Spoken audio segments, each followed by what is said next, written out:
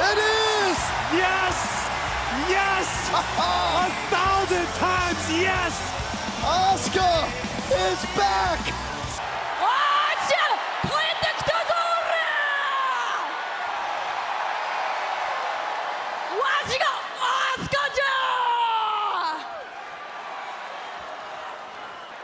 I will stop you! Because no one is ready for Asuka!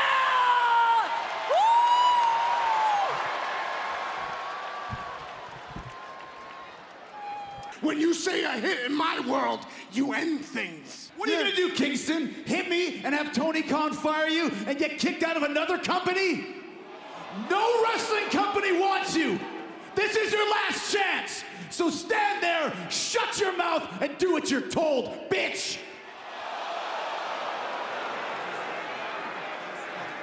What you gonna do? You hit me? I'm gonna put it to you. No, Chris, I'm not gonna hit you. Look in my eyes, Chris. I live behind my eyes. I can smell the fear coming off you. You bitch, I can smell it. When you say a hit in our world, you gotta be prepared to put someone in the ground. Guess what, Chris? We've done it before, and we'll put you guys in the ground too. Are you ready to do that? Are you prepared? Nah. Wow, look at Jericho's. Bullet Club.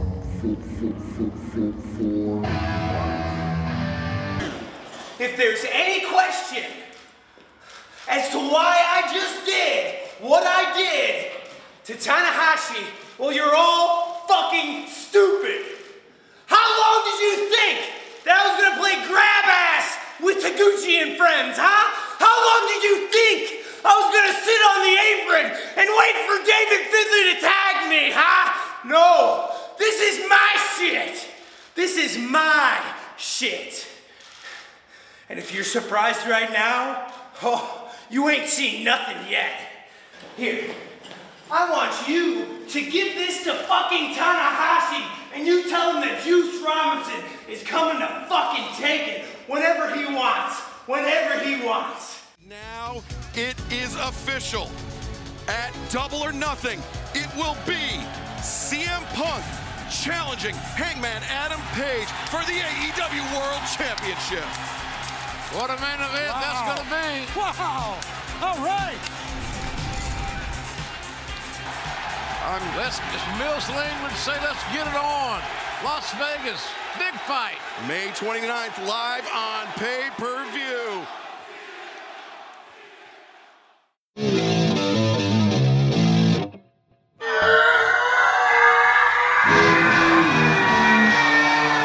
The Top of Wrestling with your hosts, ODM and the Professor.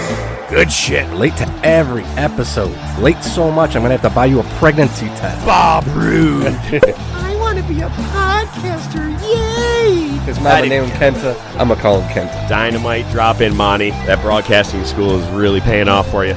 You're so high you don't even know it. Oh, I'm a boy. You ready for a Scotch ad? We don't know anything about him. The only thing he's got in his wallet is a bunch of names of whorehouses. That's Flair. Probably look like Jim Duggan shaking the tape out of his crotch. Benoit, enjoy my wife. That's a bold statement, Cotton. Oh my God, mine just stopped recording. No, we're good. We're still recording. What a dick. I'd cease and desist me. I'd cease and desist me hard. I need a minute to recover off that. What kind of game is it? War Games! Let a war game! You're our impressionist. Yeah, I know. That's the only thing I've said in the last half hour. Bark like a dog. Oh, Jinx. Holy shit. How did that actually happen? Here we go.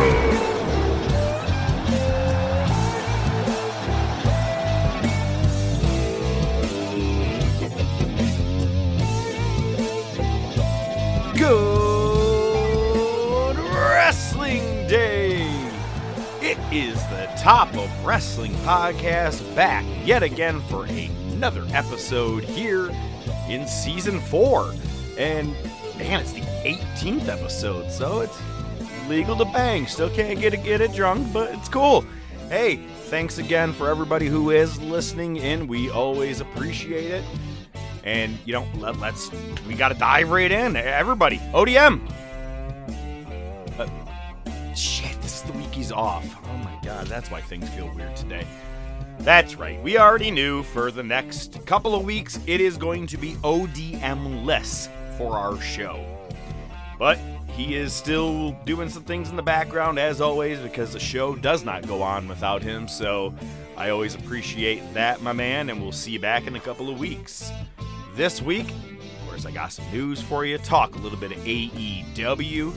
The Monday Night Wars are still trucking along with my favorite era. It is spring of 1997, May has begun, and it is the go-home show for A Cold Day in Hell, which is going to be the In Your House pay-per-view coming up. And, not to mention, we also have Nightwing. He's here this week with a little bit of good shit. Haven't heard from him in a couple, which is good. Can't wait to hear what he's got on deck. So, let's just dive right in. Oh yeah, got a movie of the week. Okay, here we go. This week's news. Just before recording, I had the chance to watch the entire pay-per-view of New Japan Pro Wrestling Dantaku. Oh shit, I already miss having ODM here.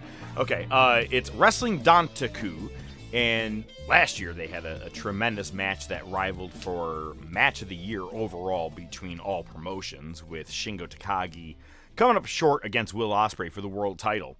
This year they did not disappoint, as they had 4 title changes for the 2022 pay-per-view.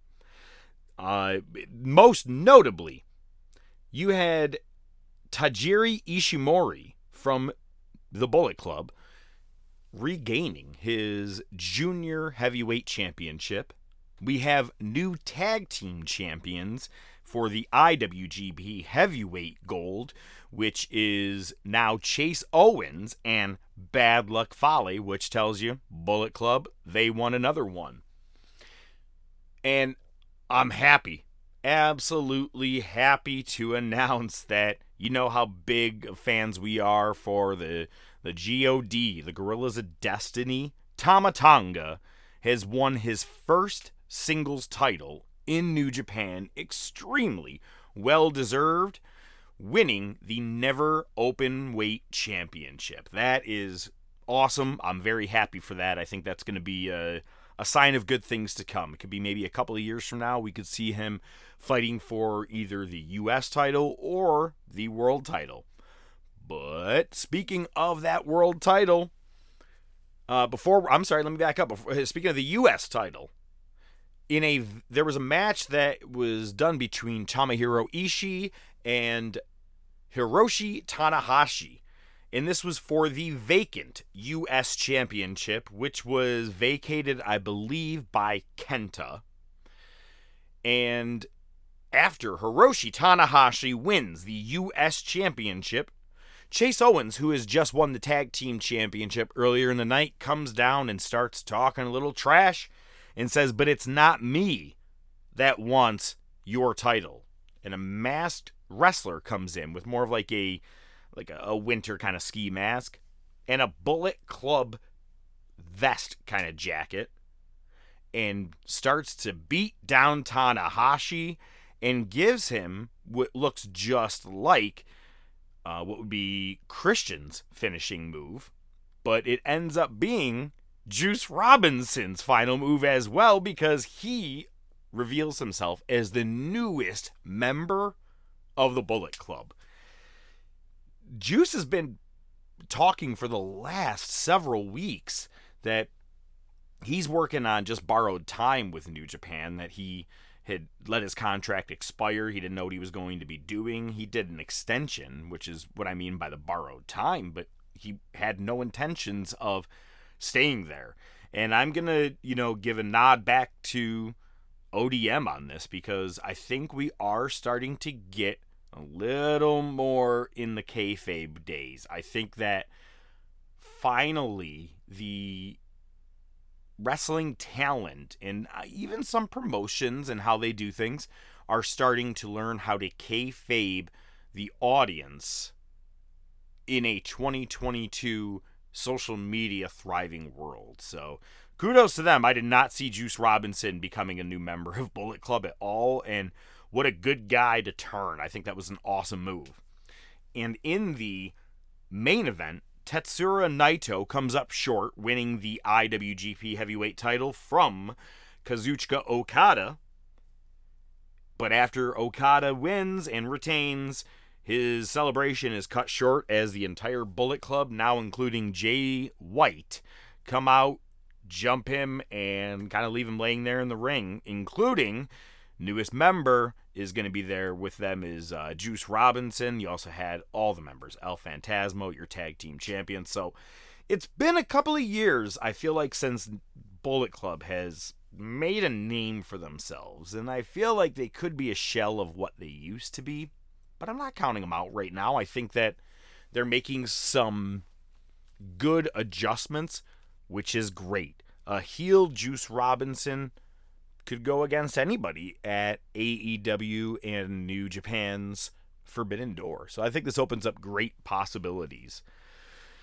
In other news, Dark Side of the Ring is not planned in any time for 2022 or 2023's lineup for Vice.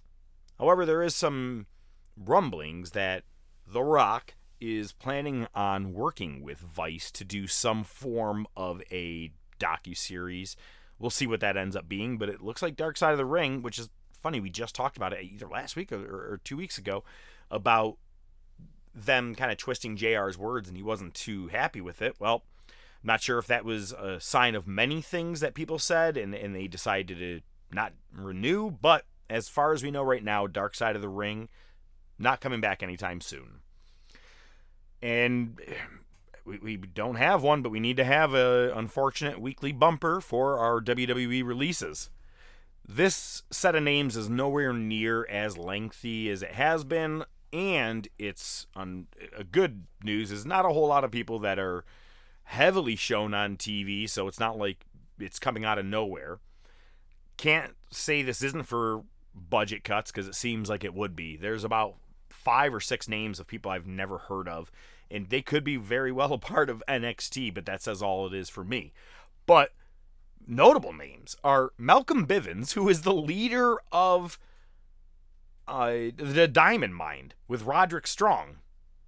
I don't know why all that just kind of went away. I think MSK was a part of that, which may have been kind of a big thing too, but I don't think that's the reason of it, but I think they're going to start to break that up. Dexter Lumis, former Sam Shaw, who's heavily been on TV. Again, nothing that WWE hasn't done before, where someone's been on TV and then 2-3 weeks later they're gone. And this guy did marriage sequences. He did real stone cold looking, not Austin like, just more of like a stone cold looking face of a psychopathic killer while being, I believe it was friends with, Johnny Gargano. You know, he's been here for a while. I'm just kind of shocked that he's gone away. But a cool picture did resurface, or not resurface, but surfaced online of him painting a picture of Vince McMahon, and he tweeted out and saying, "This is my thank you to the company for the years of work."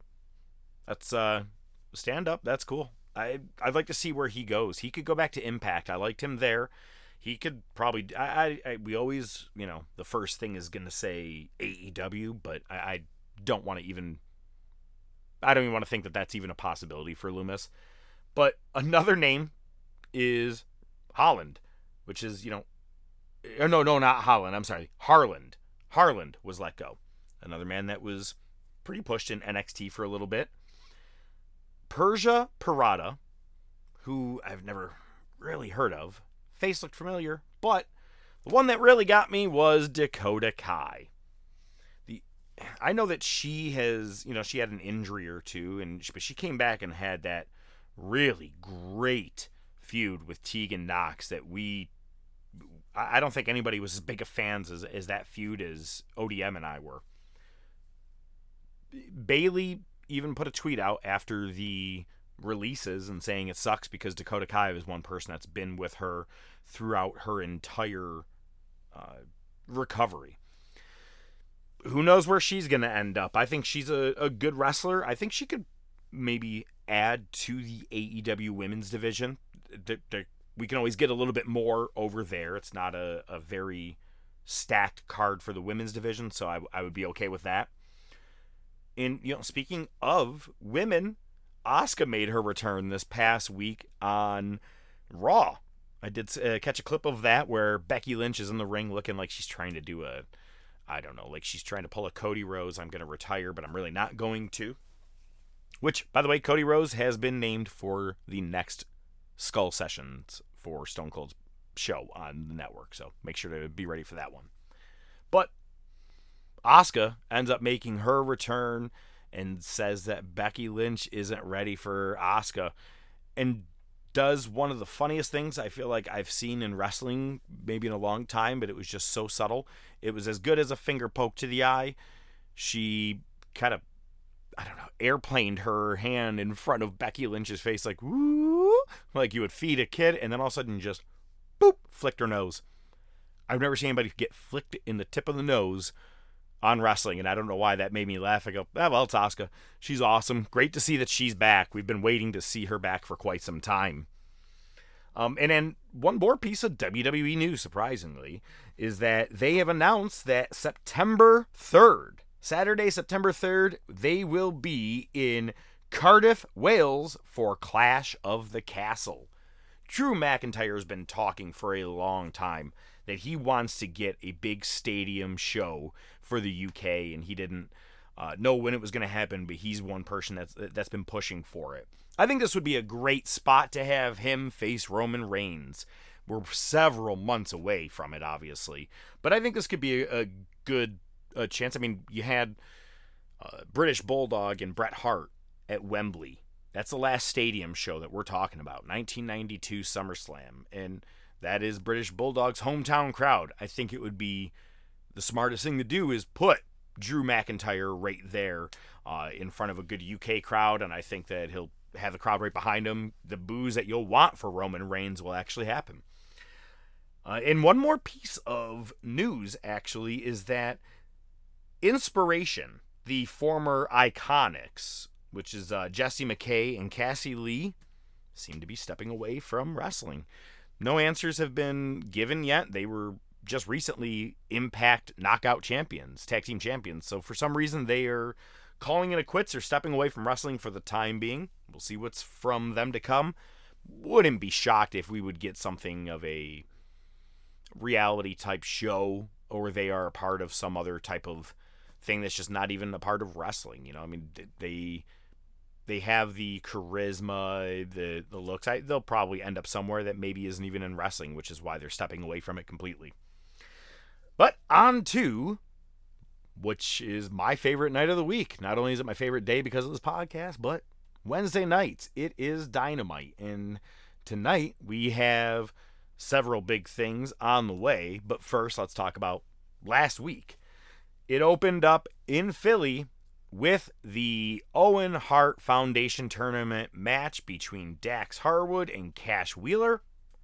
Fantastic match. As much as we knew it was going to be, it was even that much better.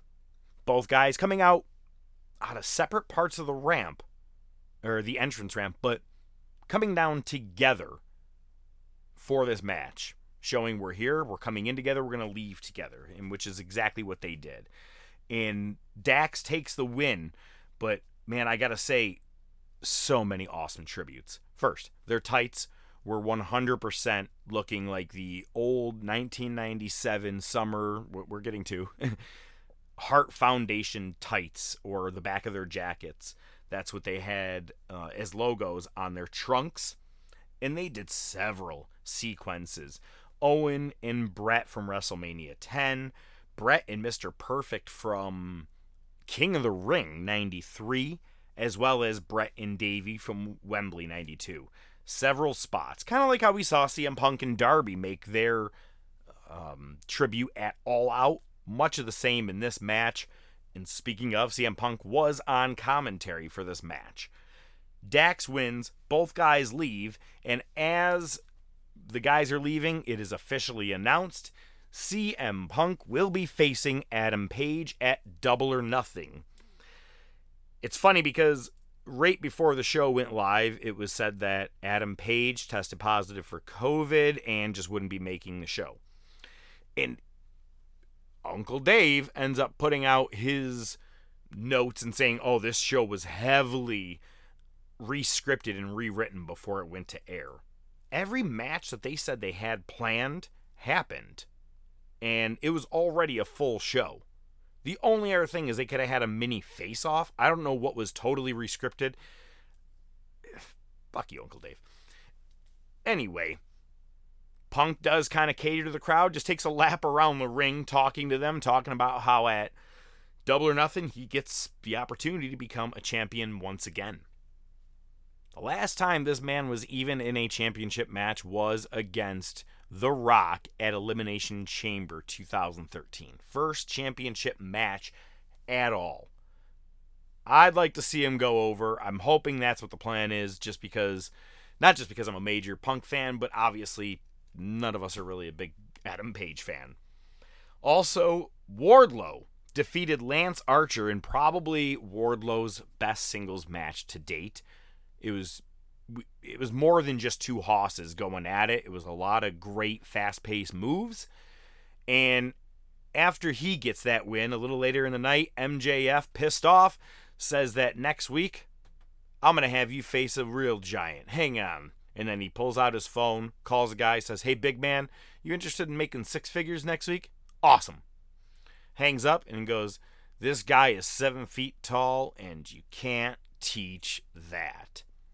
I'm going to go ahead and say probably Big Cass. I mean, there's no other, unless he's just doing that to be a dick and he called the Big Show. That would actually be funny just to make people pissed off and a good swerve.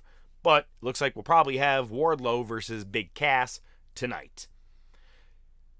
Also, the Undisputed Elite, finally all 5 looking like they're on the same page, all wearing the same shirt. But they defeated Brock Anderson, the Varsity Blondes, Lee Johnson, and Dante Martin. The Jericho Appreciation Society had a sit-down with Kingston, Santana, and Ortiz. Kingston was not a fan of it. He says, I'm tired of this sports entertainment bullshit. Jericho says, I want you to know, Kingston, I'm putting a hit on you. And Kingston says, do you even know what that means in my world? That means it's everything. It's on. It's done. And got into Jericho's face, where Jericho was sitting in a leather chair, and kept getting so close that Jericho was almost laying down backwards in this chair, waiting, to almost fall, as Kingston was that close to his face. Funny enough, I gotta say, I don't even know which one his name is anymore because they decided to rename them. But the fat Jared Leto guy, I had Dynamite on, and in the background, my wife I go, doesn't he look like a fat Jared Leto? She goes, and extremely coked out.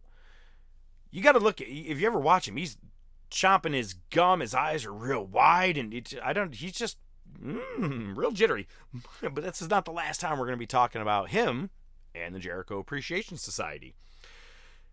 We also have the Blackpool Combat Club having another trios win. I was wrong. I thought House of Black was going to come out. We'll get to them in a minute. But the BCC defeats Factory, which was Cutie Marshall, Nick Camarado, and Aaron Solo. In Philly, this was a Yuta Wheeler hometown crowd, and the crowd was nuts for him. And he ended up getting the pin for the win, which was great to see. But speaking of House of Black, it was great because you saw just the I can't remember his name. The Lucha Brothers manager. God damn it, I really miss you, ODM. You're awesome when you're here. But he's in the ring and he has his cape on over his head and he's looking down, but he's holding the shovel and it's notably close to his face. But he's talking to House of Black and then they appear in the ring. And then he says, but we're here for a war. We're still ready for a fight. Still not showing his face, which even at this point, I figured this whole thing out. And I think a lot of people did, but the pop was still well worth it. Out comes Penta, Oscuro, and Pac.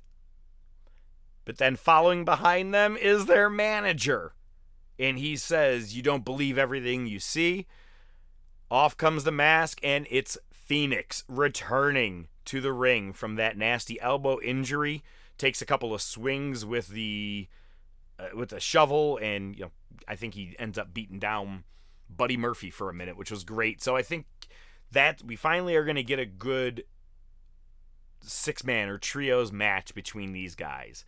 It was supposed to happen all the way back at Revolution when I was there, but Eric Redbeard ended up taking the place for Phoenix due to that injury. So at least we'll finally get something out of this, because it seems like it's been a really long and slow build. Serena Deeb has solidified that she is definitely next in line for the Women's Championship, because she defeated in a street fight and ending her feud with Hikaru Shida. Serena Deeb took a very nasty kendo stick shot to the eye, and her eye was so swollen, and finished along like a champ, like a boss. Good match between the both of them. Some real good moments, good spots. And after the match is over, they show Thunder Rosa watching the TV, holding the title and nodding her head. So I think that's where we're heading. I absolutely love it. Even if Serena Deeb doesn't end up being the champion, we're going to see some great matches out of both of them. And right before the main event, here comes coked out fat Jared Leto going, "Come here, you got to see what's going on. Come here." And pulls the cameraman over to see that Santana and Ortiz are laying on the ground all beat up. And the rest of the Jericho Appreciation Society are holding on to Eddie Kingston as the most sports entertaining move you can do. Jericho throws the flame ball paper type thing we just talked about just a couple of weeks ago when I was there at Revenge of the Taker. Throws it at Eddie Kingston. So we get a little deeper into this feud, which I like. Sometimes it's just match after match, and it's just, I kind of like Seth Rollins and Cody. It's just for no reason. Oh, you caught me off guard. Let's have another match. Let's deepen this. Let's make this bloody. Let's make it worse. And I've been saying I still wouldn't mind seeing the old LAX come in here. It's still 5-3. We have time. I'm still calling it. But very good moment. But in the main event of the night, Sammy Guevara comes out, tongue bathes his woman head to toe, Ty Conti, before he has a ladder match against Scorpio Sky.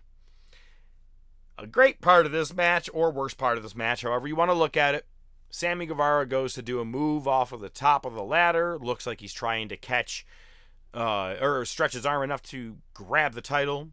Does the stupid thing that I always hate, the twirling around your head. Oh, I'm crazy. Does the move. Well, you're so crazy it didn't pay off. Scorpio didn't catch him at all. And this dude landed pretty much just solid to his back. If Scorpio did anything, he may have just high-fived him on the way down. Looked like it hurt. And just as Ty Conti gets in there and squares off with Dan Lambert, because, again, it's Brandy and Dan 2.0, we get the return of Paige Van Zant, and her and Ty Conti go at it, which gives Scorpio Sky the opportunity to go up and regain his TNT championship, which he does in front of a Philly crowd. Good ladder match. I actually thought, they're going to want to do this match because they have to recreate that RKO from Guevara that he did on Cody Rhodes, because we can't keep re-showing that. A, they mentioned that the last time he was in a ladder match, he beat Cody Rhodes. But B, they reversed it on me. Scorpio Sky did the RKO out of nowhere to Guevara off of the ladder. Good moments, good match. Scorpio Sky is the two-time TNT champion. It's funny because I'm seeing some people online say, oh, this is becoming the 24/7 title. They're moving around too much. For the longest time, everybody was holding a title minimum 7-8 months. I'm okay with a little bit of flop here and there. It doesn't have to be the world title or your tag team titles every time. I'm okay with the TNT moving around a bit. It's what you've had to do ever since Miro dropped it. But on Rampage this past Friday, Darby Allin, he is now officially entered into the Owen Hart Foundation tournament, the OHOF, by beating Swerve Strickland as Ricky Starks served a little bit of a distraction to Strickland in order for Darby to get the win. The Baddies won in a trios match against 3 ladies because, Santana ends up jumping Jericho, who was on commentary, and Ortiz just stood staring at the entranceway, just with his hands down to his side, just waiting. Who's coming out? It was awesome. Security came out and separated them, and it's official that tonight we are getting not only Wardlow versus Big Cass, we are going to be getting, for the first time ever, Jericho versus Santana. I almost called him Jericho Appreciation Society. Former Inner Circle teammates are facing off this week, tonight. And I think that's going to be a great match, but we have plenty to come with that feud, so I'm sure it's going to be a schmoz of some form. But also on Friday night, Samoa Joe retained his TV title from Ring of Honor against Trent. What I like, they brought out Ian Riccaboni for commentary, and they brought out the ring announcer, the voice of Ring of Honor, who announces every one of their matches. And again, lost his name too. But I like that they're still giving it the Ring of Honor feel, bringing those guys in there. I think they need to start splitting the rosters up a little more, but we'll get to that. We are seeing that with Singh Khali, Sanjay Dutt, and Jay Lethal all coming down to ringside again.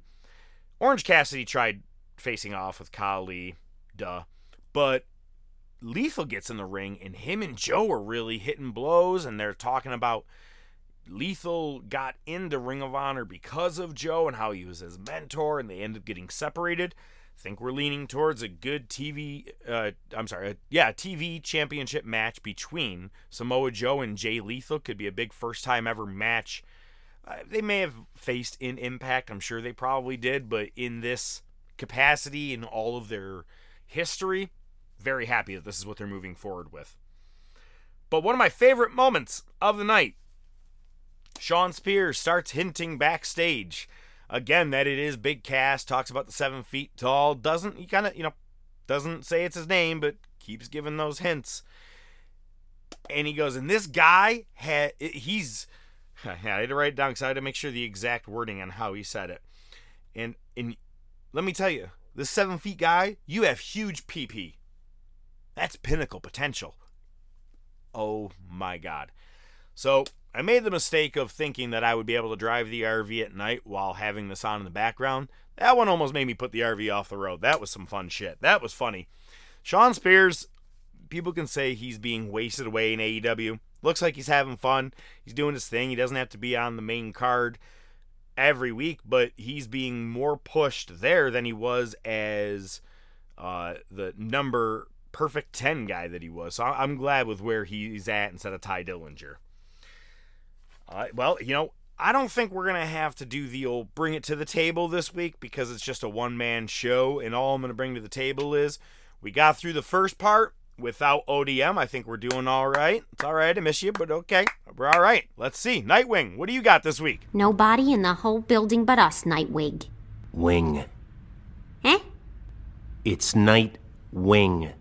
Really? Huh. Guess I was thinking of that goofy mullet you used to have. Yeesh, that was like a whole decade of bad hair days. This is such good shit. Yo, everybody, this is Nightwing. I got a couple little things for you today.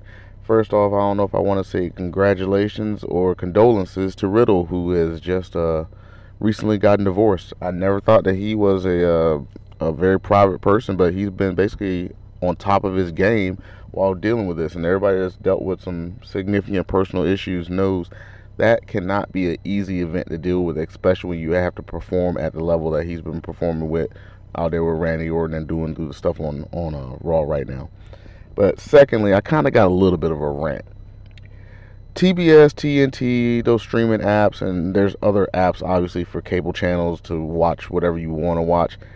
Why do you need a damn subscription to a cable service to use your streaming apps? That completely freaking defeats the purpose. That is basically the reason I have not been watching AEW, is because I cut the cable cord, so I do not watch anything on cable. I stream everything, so I can't even watch it. I can't even, and with those apps, I can't even go in there and just get a subscription only through them to watch it. You have to have a cable provider. So what is the freaking point? Anyway, guys, have a good week. That's a really good topic to bring up. The app, the TBS and TNT app. I like that you bring that up. That's very funny. I don't know why you brought up Riddle divorce. I don't care. I'm kidding. No, I did see it made the news that Matt Riddle is getting divorced from his wife.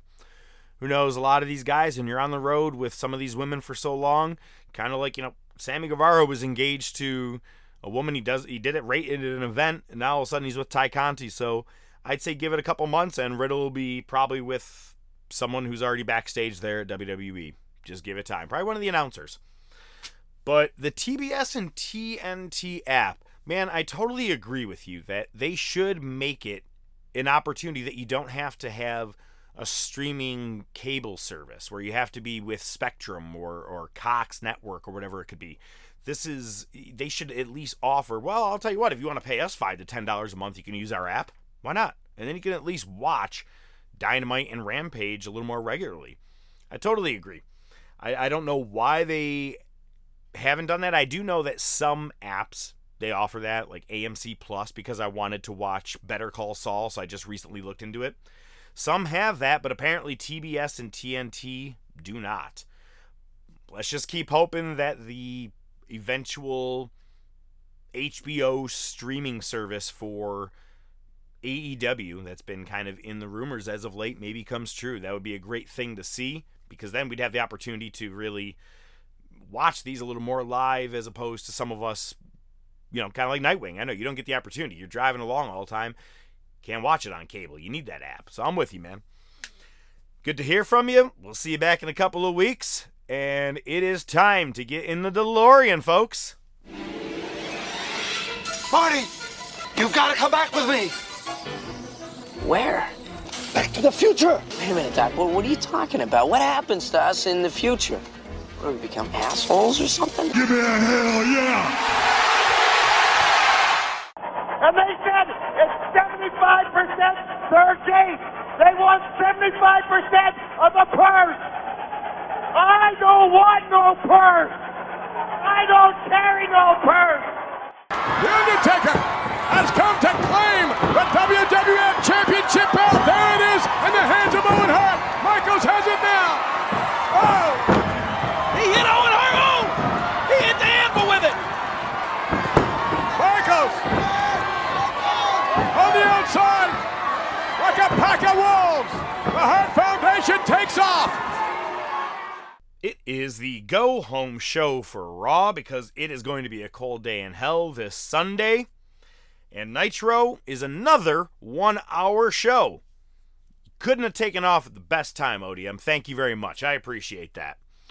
So, first, let's open up with Raw because, gotta be honest, guys, 2, 3, 4 weeks in a row now, maybe more.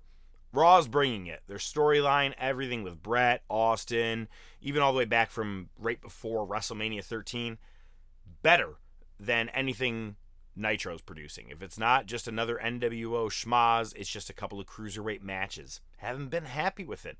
And I feel like I've made the right choice when I was younger and just stuck to WWF. I'm sticking through with this, but I haven't seen anything great out of WCW in the last couple of months while doing the wars. Happy we're doing them. One thing I like is that, speaking of the wars, each Raw for the last 2 to 3 weeks opens saying last week on Raw, and it has a big explosion with some fire. But it'll say last week at 8:05 p.m. Pillman was in the ring. At 8:13, and I think what they're trying to do is say, look, you were maybe 5 minutes in the Nitro, whatever bullshit you were watching, getting irritated with, Pillman was in the ring over here at this time. It's the only reason I feel like they're time-stamping these so well. I found that it was interesting. I don't know how long they kept doing that, because I'm sure I just blocked it out because it was just an every week thing, but I found it very interesting that they keep putting the times. We open with all 5 Hart members heading to the ring. It's great because Pillman keeps using Brett's crutch as a machine gun, just kind of towards the audience, which is just great. He gets himself Brett gets himself into the ring, with his knee all braced up, but he kind of hobbles his way in as Anvil and Bulldog have to carry the wheelchair in. Brett, as always, likes to open every one of his interviews with, "First of all," if you haven't noticed it, everything always begins with those 3 words, "first of all." And he does his, "First of all, I want to thank Germany, my fans in England, the UK, basically everybody but the USA. The normal stuff." And he said, if you guys don't like it, kind of like HBK said, and it blurped out. Now, here's an issue, okay? I told you guys mine's the old school original VHS version, right? And they bleep out the tough titty said the kitty. You allowed Shawn Michaels to say it a couple of weeks back, but Brett isn't allowed to say it now? Weird. And he says, ladies and gentlemen, Austin's a hyena. You know what? You are nothing but a dirty, stinking, low-down hyena.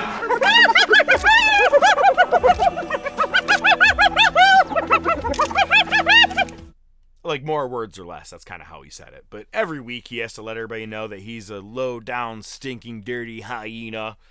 But he says that these 5 men assembled here, we are the excellence of execution in a dream team.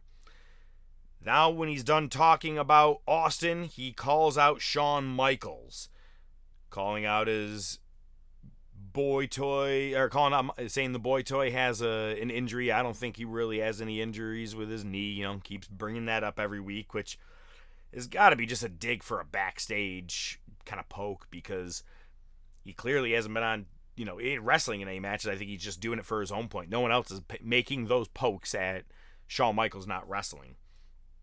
But Vince and JR follow up on commentary to officially call them the Hart Foundation. They say, we're going to see more at the Hart Foundation, I'm sure, later on tonight. So it's official. They are named the Hart Foundation, all 5 of them. So then we have a match with Rockabilly taking on Ahmed Johnson, and Ahmed loses by DQ because he decides to use the guitar on Rockabilly. Didn't really care. And he is going to be facing the entire nation in that gauntlet this coming Sunday in Richmond, which they keep talking about. Backstage, we have the Hart Foundation. They are just looking for the Heartbreak Kid left and right. They're going to every room because it's been told that ever since last week, that spill that Austin took off the stage, he's not here tonight. He's not going to be here, so we haven't seen him. But they keep looking around for Shawn Michaels, and they bust into one room only to find Bob Sparkplug Holly and 2 jobbers. I didn't even know Holly was even around still at this point. I mean, I know he started all the way in 93, 94, 95, but I didn't know he even needed to show up to Raw. And then, of course, they go over to a Ken Shamrock video package. I kind of like this one. It was pretty good how it was done all together, showing his family life, how he's a baseball coach to his kids, but also how he channels his anger and his action. And he said failure, it just doesn't exist. He just channels everything into a winning attitude. It's funny. Failure doesn't exist. Then why do you know about it? Anyway, next we have Vader versus Goldust. Vince is emphasizing that Vader has embarrassed the WWF and the USA for everything that happened over in Kuwait. I'm not sure if, when they came back, they were like, look, we're going to give you all this, and we're going to shit on you on TV. What you did was wrong, and you're going to have to take it. Vader's playing it off, keeping that bully thing alive, though, no problem. Ken Shamrock is on commentary. Gotta be honest, it actually was not bad this time. It was actually the first time that he sounded pretty fluent on there, and good job for once. And so after the match, Vader wins by a Vader bomb, calls out Shamrock. Shamrock comes in the ring, spears him down. They start fighting. Mankind comes to the ring because he's friends and a partner of Vader. And he gets Shamrock in a headlock, but like a gator roll, much like we used to see Luke Harper do all the time, and gator rolls him off of Vader. Just hadn't really seen many people do a gator roll like that. And then Goldust gets in, throws Mankind out of the way, and then gives the curtain call to Vader. Not curtain call, whatever his running bulldog move is.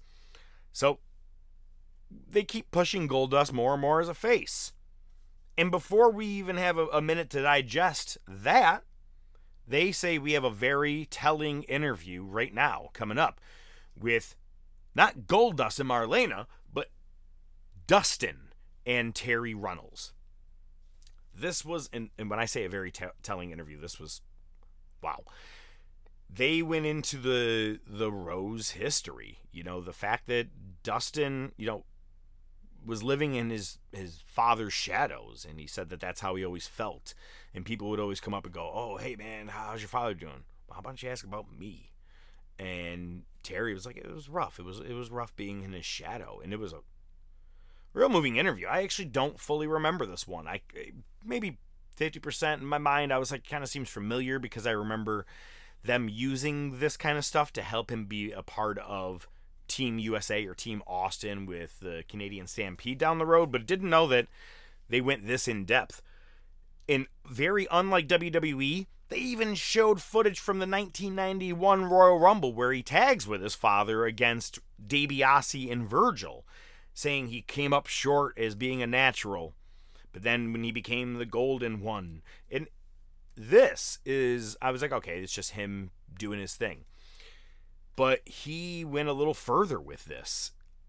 You know, he said that, you know, it was hard being in this position because he thought he would just be a new character and it would just work out great.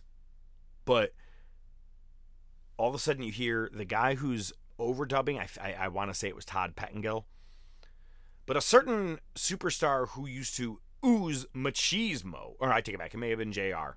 A certain superstar who used to ooze machismo here in the WWF didn't want to wrestle him.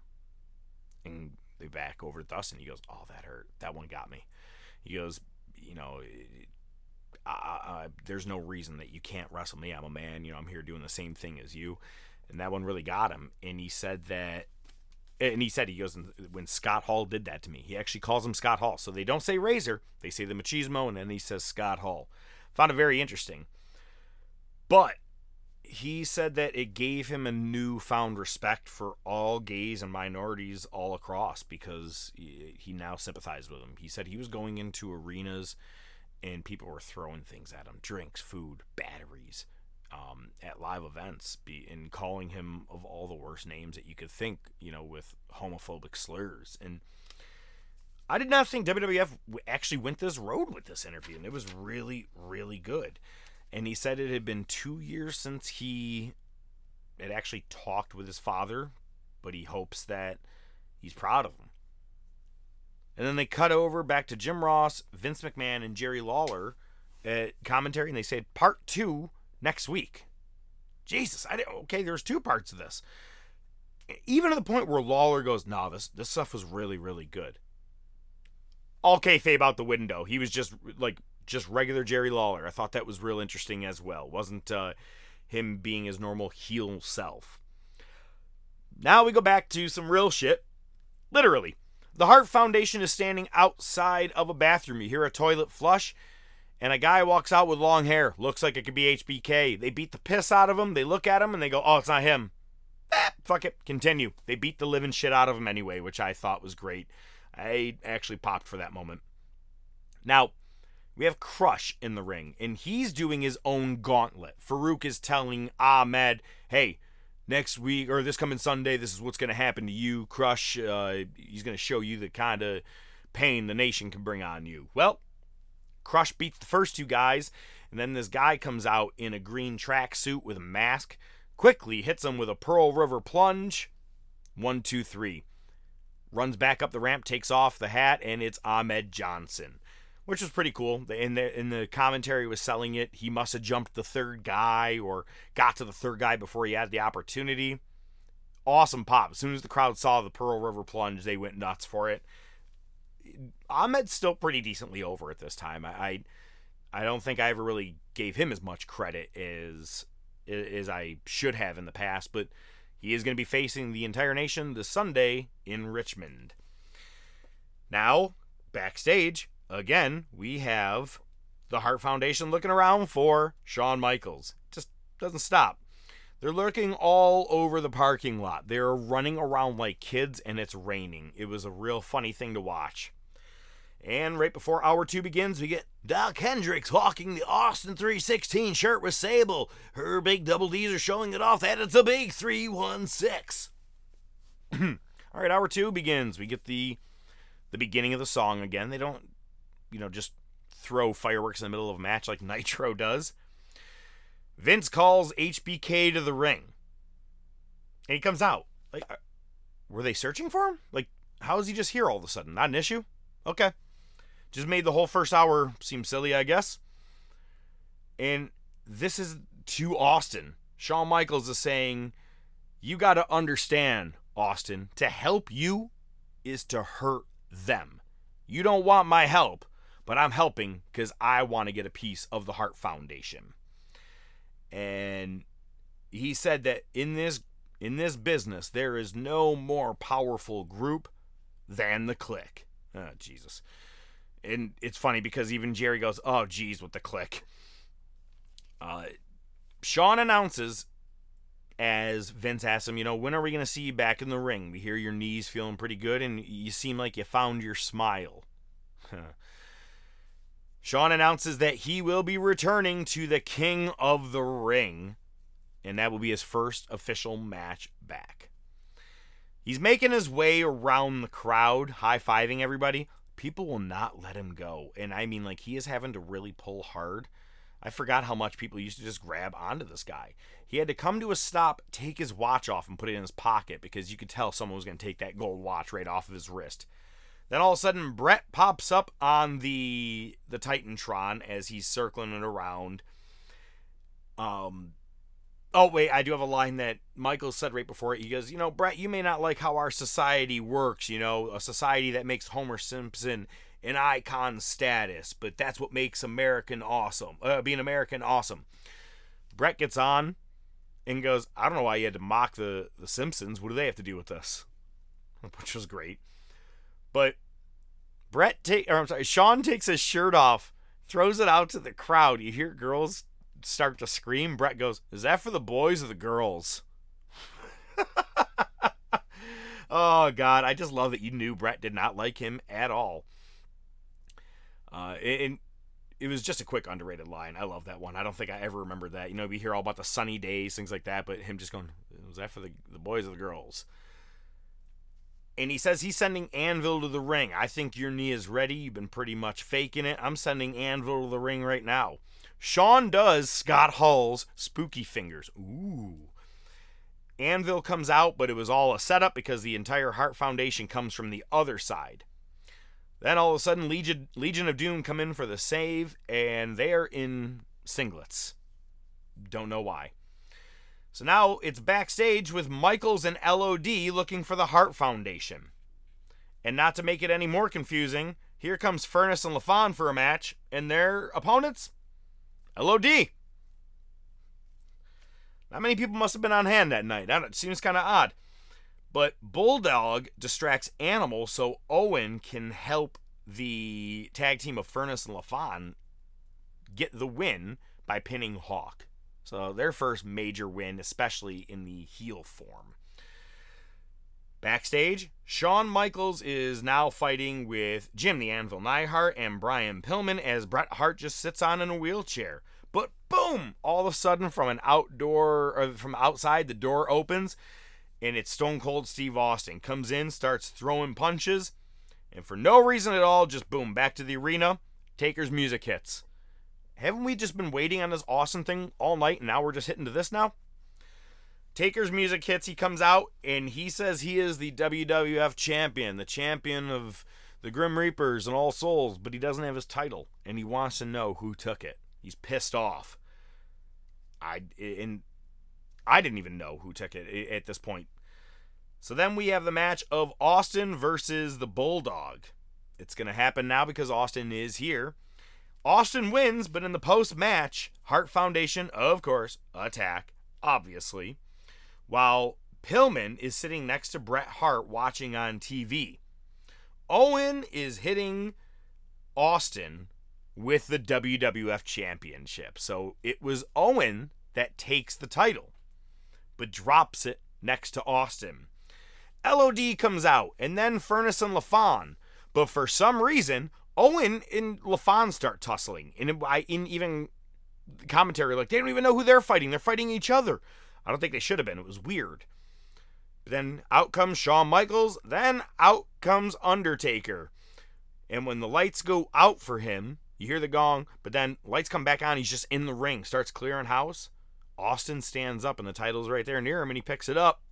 So in Taker's eyes, this entire time, Austin was the one who took it from him. They end up going down to the floor and brawling, and that is the end of Monday Night Raw. Good show. Got us excited and ready for what is going to be a cold day in hell. We'll talk about that one next week. But now we have Nitro with their 1 hour show. We open up with, again, really big banners of NWO, Tradition Bites, and you got Flair, Piper, and Kevin Green. They're all in the ring and talking about the purse for the fight, how NWO wants 75%. Piper said he doesn't wear a purse, doesn't need a purse, doesn't like purses. God, good shit. I'm telling you, this is a real... they threw a lot of no care into this entire episode. Each match was less than 5 minutes at best. Conan, in the humorous one, defeated... This one's for you, my man. Pubic Enemy. In just a garbage match. In the next match, we had Rey Mysterio taking on Syxx for the Cruiserweight Championship. Mysterio, for some odd reason, starts crawling out to the ring like Spider-Man does to do a weird shooting web thing. Nothing happens. They didn't even make mention on the commentary. It's kind of odd. Hall comes in and gives the Razor's Edge to Mysterio, and Syxx lays on his Buzzkill, which is also the crossface chicken wing. Refuses to let go of the hold even though he's got the win. J.J. Dillon and now face referee Nick Patrick comes in, who's wearing like an airbrush WCW shirt. Like, well, I don't work for either company, so I made this one to show that I'm still on their side. He gets thrown from the ring by the entire NWO. Bischoff comes out and says, J.J. Dillon, you don't have any stroke. You may have had it in New York back in the day, but here, you don't have any. We run the things. He was trying to tell Syxx if he didn't release the hold, he was going to reverse the decision and put the title on Ray, but Eric said, you got no stroke, pal. Nothing's going to work. And on to another excellent NWO moment. This may have been longer than any other match on the card. Hulk Hogan comes out just to gloat that he's a big movie star, buying some land. Don't worry, I'm still here. Does some air guitar, calls out Sting. No show. For the next match, a good match that you would say, here we go. I'm going to finally get to see something good tonight. Ming versus William Regal. They fought for like 2 minutes, and then all of a sudden Kevin Sullivan, Jacqueline, and Jimmy Hart all come down to the ring, and it becomes a no contest. Dynamite stuff for another 1 hour show, guys. It's like because they didn't have 2 hours, they're like, well, we can't do much, so why don't we'll just phone it in. DDP and Kimberly are talking with Mean Gene, and, just continuing the Savage storyline. Savage comes out, brother, and says, Kimberly, you gotta stop calling me. DDP says, I have 2 words for you, diamond cutter. Not so much in that sense. After this match after that whole moment, we had Jeff Jarrett defeating Alex Wright. Glacier in a 10-second match defeating Liz Mark with another Mortis and Wrath jumping afterwards, because this is just going to keep, it's wash, rinse, repeat, same thing, over, or, whatever. And then in the main event match, give or take, whatever you want to call it, you had Harlem Heat taking on the Giant and DDP, but just never happened because Macho and DDP start brawling before he even gets a chance to get to the ring.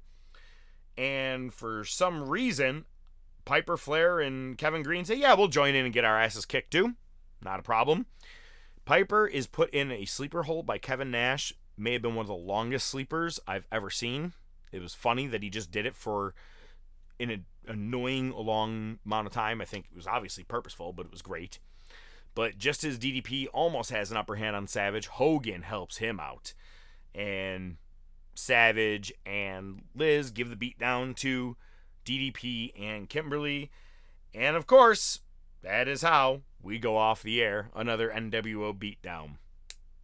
Repeat every week. I'm telling you, you can't keep up with the WWF right now, at least in terms of their storyline. It's like they got as far with the NWO, I'm like, shit, now we don't know what to do. But we'll see what happens, because next week we have the Cold Day in Hell pay-per-view, and then the following week we'll be talking Slamboree, where we will have the NWO taking on Flair, Piper, and Lean Mean Kevin Green likes to eat some Slim Jims. Didn't work, I know. Boo. Boo. Good for you, ODM. You could boo me from afar.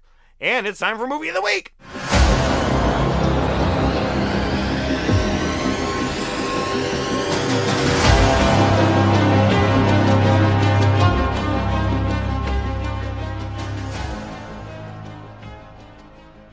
Statistically, I am known for having fun on this show. You know, it's 9 times out of 10, I'm going to cut you off just to say my own point, right, ODM? Or I'm going to say that dad joke just to piss you off.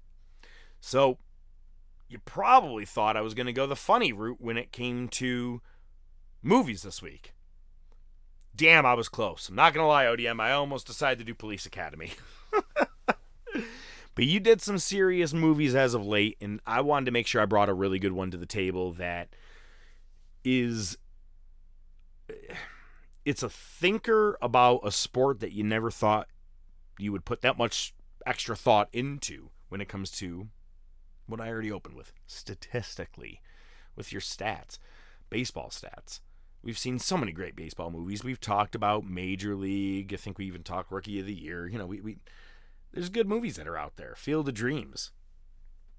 But one that really broke down the importance of stats was the movie Moneyball with Brad Pitt and Jonah Hill and a younger Chris Pratt.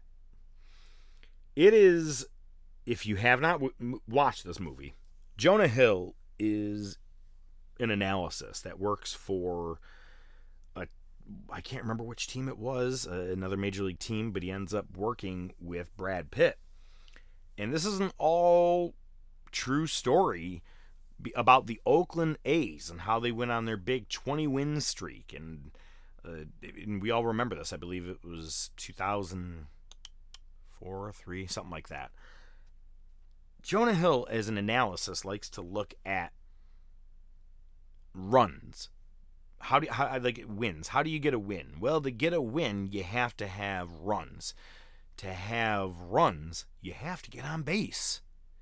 So, in terms of getting those runs, you need to make sure you have people who are more likely to get on base. Not just getting guys who can always hit a home run. And what they were faced with is they were losing Jason Giambi and Johnny Damon, big name players. What are they going to do? Well, all they wanted to do is, I guess, kind of, rebrand everything to a numbers game. And Jonah Hill shows him that you don't need to have 2 to 3 guys that can hit home runs. You need 2 to 3 guys that are higher averages that'll get you on base. And not only that, again, it's going to play into your wins. And they end up turning a guy who used to be a catcher into a first baseman.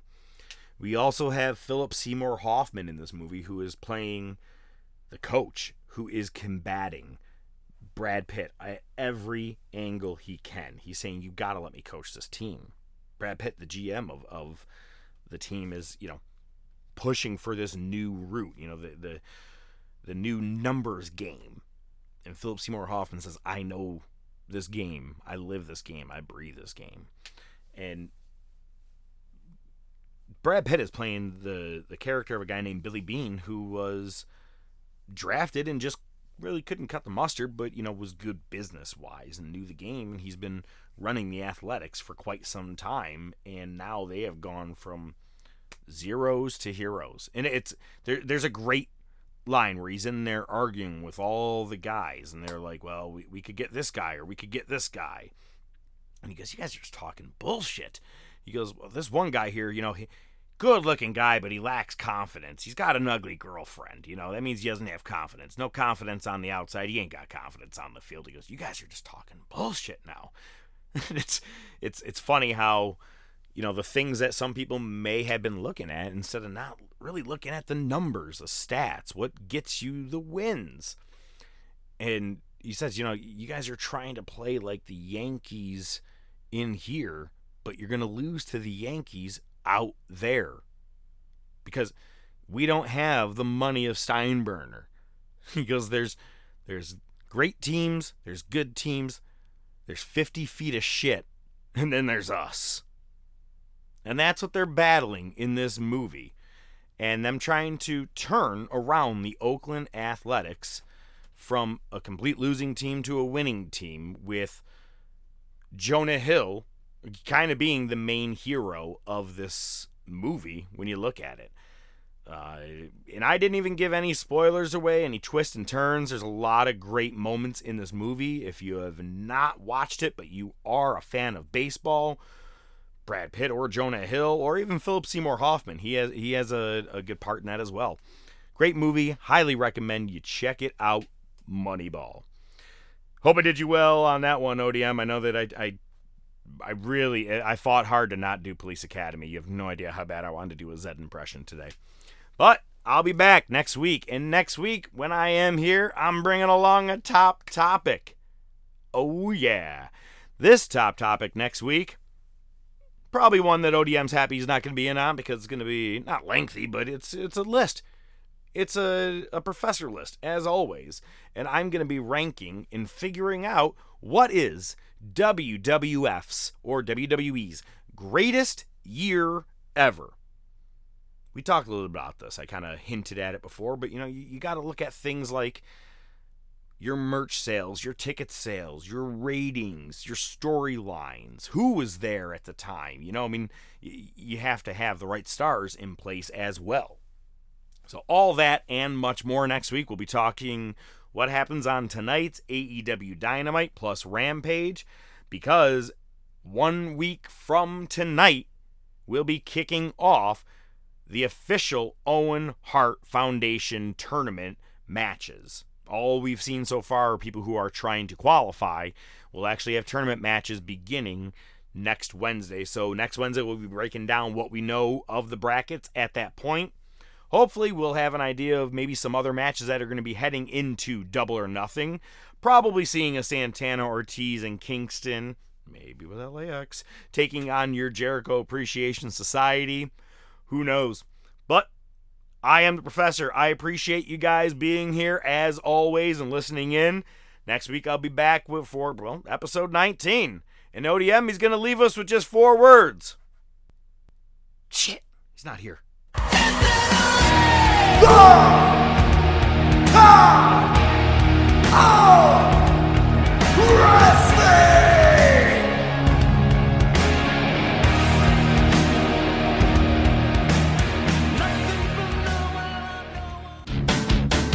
The Top of Wrestling Podcast is brought to you by The Top of Wrestling Podcast. Your hosts are the Professor, Mark Fantasia, and ODM, Joe Rizzo, with special weekly segments by Nightwing the Analyst, Rashawn Hilton. Without your continued support, it would just be some guys talking wrestling. Feel free to interact with the show on Twitter, YouTube, Facebook, and by email at thetopofwrestling@gmail.com.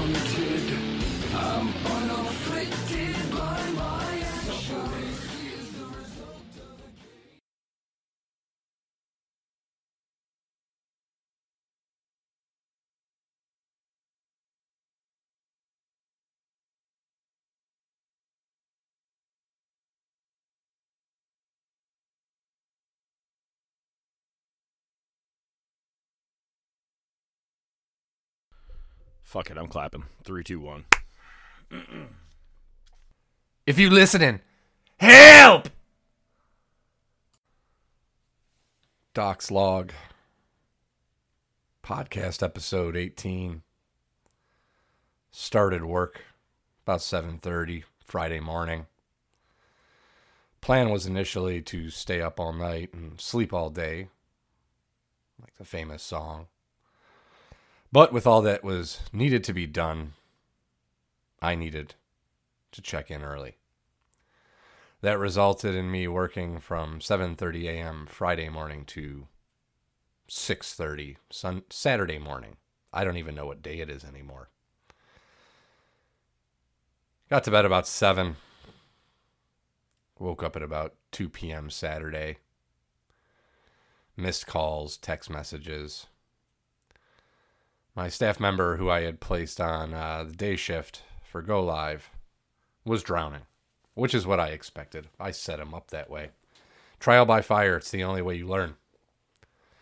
But it put me in a position that I couldn't wait until my 6 p.m. scheduled shift. I had to get online right away and help bail some water out. So, after about 8 hours of sleep, got online about 3:30 and worked. That would be 3:30 p.m. Saturday. And worked until 6 a.m., 6:30 a.m. Sunday morning. Got to bed about 7 o'clock a.m. again. And, was awoken by phone calls, text messages again. And after about the 5th or 6th one, I said, fuck it, and just got up. Figured, fuck it. I'm not doing until 6 a.m. Monday, so whatever. Figured some chicken nuggets. I'll have a beer. Hadn't had one in a few days. Go play some video games. Relax. Yeah, got through about 15 minutes of that and was like, nah, you know what? I'll just go play my game. After about 5 minutes of playing my game, I realized I was doing it in the room that I've been in for the last 36 of 48 hours. So I decided, you know what? I'll go lay down in bed and watch some TV. Maybe take a quick nap. Neglecting to think that since I was actually available, wife and kids wanted to go get some ice cream, go take a walk near the pier. And when I woke up, they were gone. They didn't leave me. They just went ahead to the pier. So I said, you know what? I got to make this right. Had a smoke, got in a car, drove down. Right as I was about to get to the pier, I see them driving past me. So I called them, let them know, and I headed home and cracked a beer and had some more chicken nuggets, and now I'm in the office that I've been in for 36 of the last 50 hours, whatever the fuck it is. In other words, boo!